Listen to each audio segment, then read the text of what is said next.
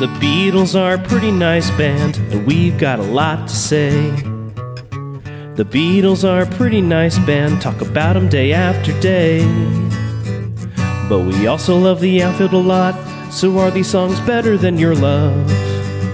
The Beatles are a pretty nice band, someday we'll judge if they're fine, oh yeah, someday we'll judge if they're fine. She's a Woman. B-side to I Feel Fine. This is what I call a Paul Shouter tune. It's a rollicking good time. John's choppy guitar is fun. This woman he shouts of seems super cool. I just hope she has a mind of her own. Yeah, I hope so. I mean, it seems like Paul has a better track record with that so far. Yes. And overall. But yeah, this one's very fun, especially the live version of this is great. I was watching a video of them playing at Empire Pool in England, and they played it at the famous Shea Stadium concert too. Yeah. It's a Paul Shouter. They particularly Paul gets super into it. Yep. Paul said, I have a recollection of walking round St. John's Wood with the song in my mind, so I might have written it at home and finished it up on the way to the studio. Maybe just take John aside for a second and check with him. What do you think? Like it? Good, let's do it. Paul explained he only had one verse ready on the morning of the session, and I heard on the Beatles Sirius XM channel them saying that John said that was why the lyrics were, quote, rubbish. Interesting. Played on the offbeat, John's choppy guitar chords drive the song, although Paul's roaming bass and soulful vocals make it a strong team effort, as from Beatles Bible. George didn't perform on the rhythm track, but he overdubbed his lead guitar part later on. Paul said John did a good thing. Instead of playing through it and putting like a watercolor wash over it all with his guitar, he just stabbed on the offbeats. Ringo would play the snare, and John did it with the guitar, which was good. It left for a lot of space for the rest of the stuff. Do you agree? I agree. Sometimes jazz is about the notes you don't play, right? Oh, boy. Oh, yes. No, I agree. Oh, no. Sometimes podcasts are about the stuff you don't say. No comment. The song's first take was in a rockabilly style. Now you have the syncopated chords heard on the complete version. On take 5, the band moved into an extended jam with Paul screaming. The complete take lasted over 6 minutes. Paul played Stereo 2's Steinway Verdigrand tack piano, dubbed Mrs. Mills, in reference to the music hall pianist Gladys Mills. A music hall pianist named Gladys. I can't believe it. Have you ever named something like named like a car or a bike or something like after someone? So it's like you're driving around in Mrs. Mills.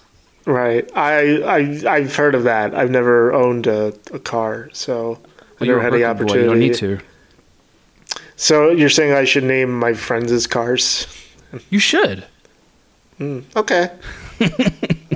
I live in New York, so there's not many people that I know that actually own cars. You could just name the neighborhood, like you name the neighborhood cats, you can name the neighborhood cars. That's true. I can name the neighborhood rats. I can name the neighborhood train. Sure. Yes. Great. On a serious note, is this like the actual first instance of a Beatle playing a piano on a song? Because mostly it seems to be George Martin. Maybe. I'll have to check that. Let's just say yes, though. Okay. Save me some time. She's a Woman is a landmark song because it's the first to contain a drug reference. Hello. Hey now. John said that's Paul with some contribution from me on lines, probably, referring to She's a Woman. We put in the words turns me on. We were so excited to say turn me on, about marijuana and all that, using it as an expression. Ooh, John, you're so naughty. I guess at the time that was a big deal. Yes.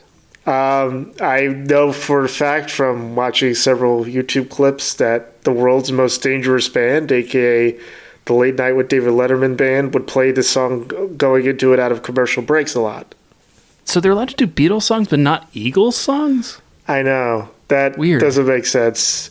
And I think that's what there's a clip that Andrew's referring to, a clip from let's say 2013. It's late. On the Late Show with David Letterman, where they spend 20 minutes of an hour-long show with commercials talking about how that Paul Schaefer and the band, they don't play certain songs because of copyright. It would cost a lot of money, and they couldn't play Eagles songs.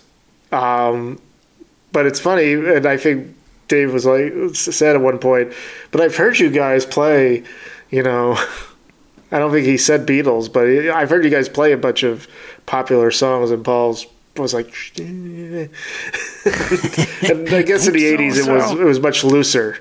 Yeah.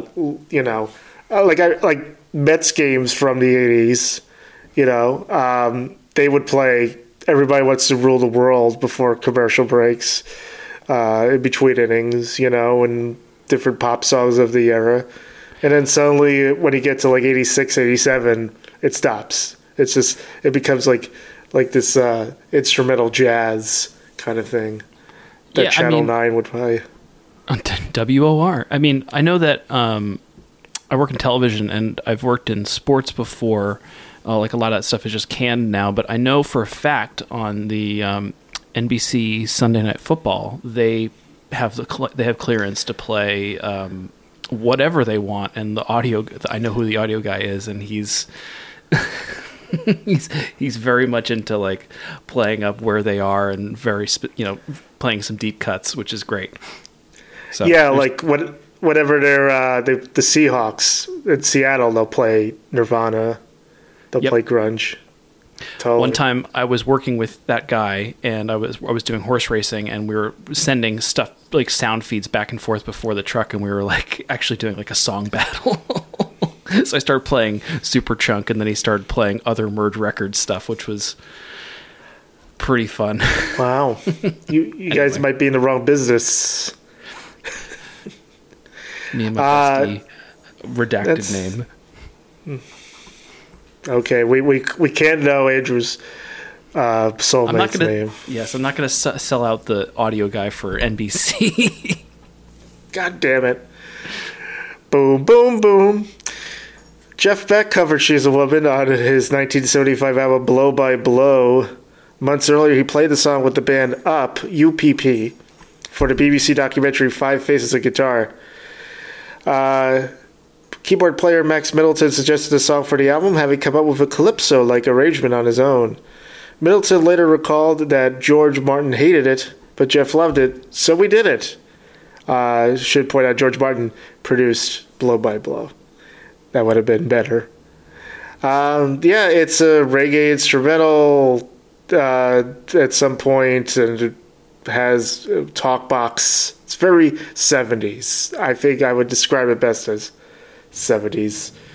Scritti Politti covered She's a Woman with Jamaican dancehall musician Shabba Ranks. It reached number 20 on the UK singles chart in April 1991. And it's on YouTube, and it's fun. It's a fun version, and it looks like the opening to In Living Color. Oh, nice. You can do what you want to do. Love count 7. We got 7 loves in She's a Woman. Josie Scale, unfortunately, gonna give this one to Josie. Yeah, I kind of wavered on this one. Wasn't sure really how to go, but I went ultimately with the Josie. It's a good song, though. The Beatles are a pretty nice band. Talk about them day after day. But we also love the outfield a lot. So are these songs better than your love? The Beatles are a pretty nice band. Someday we'll judge if they're fine. Oh yeah, someday we'll judge if they're fine.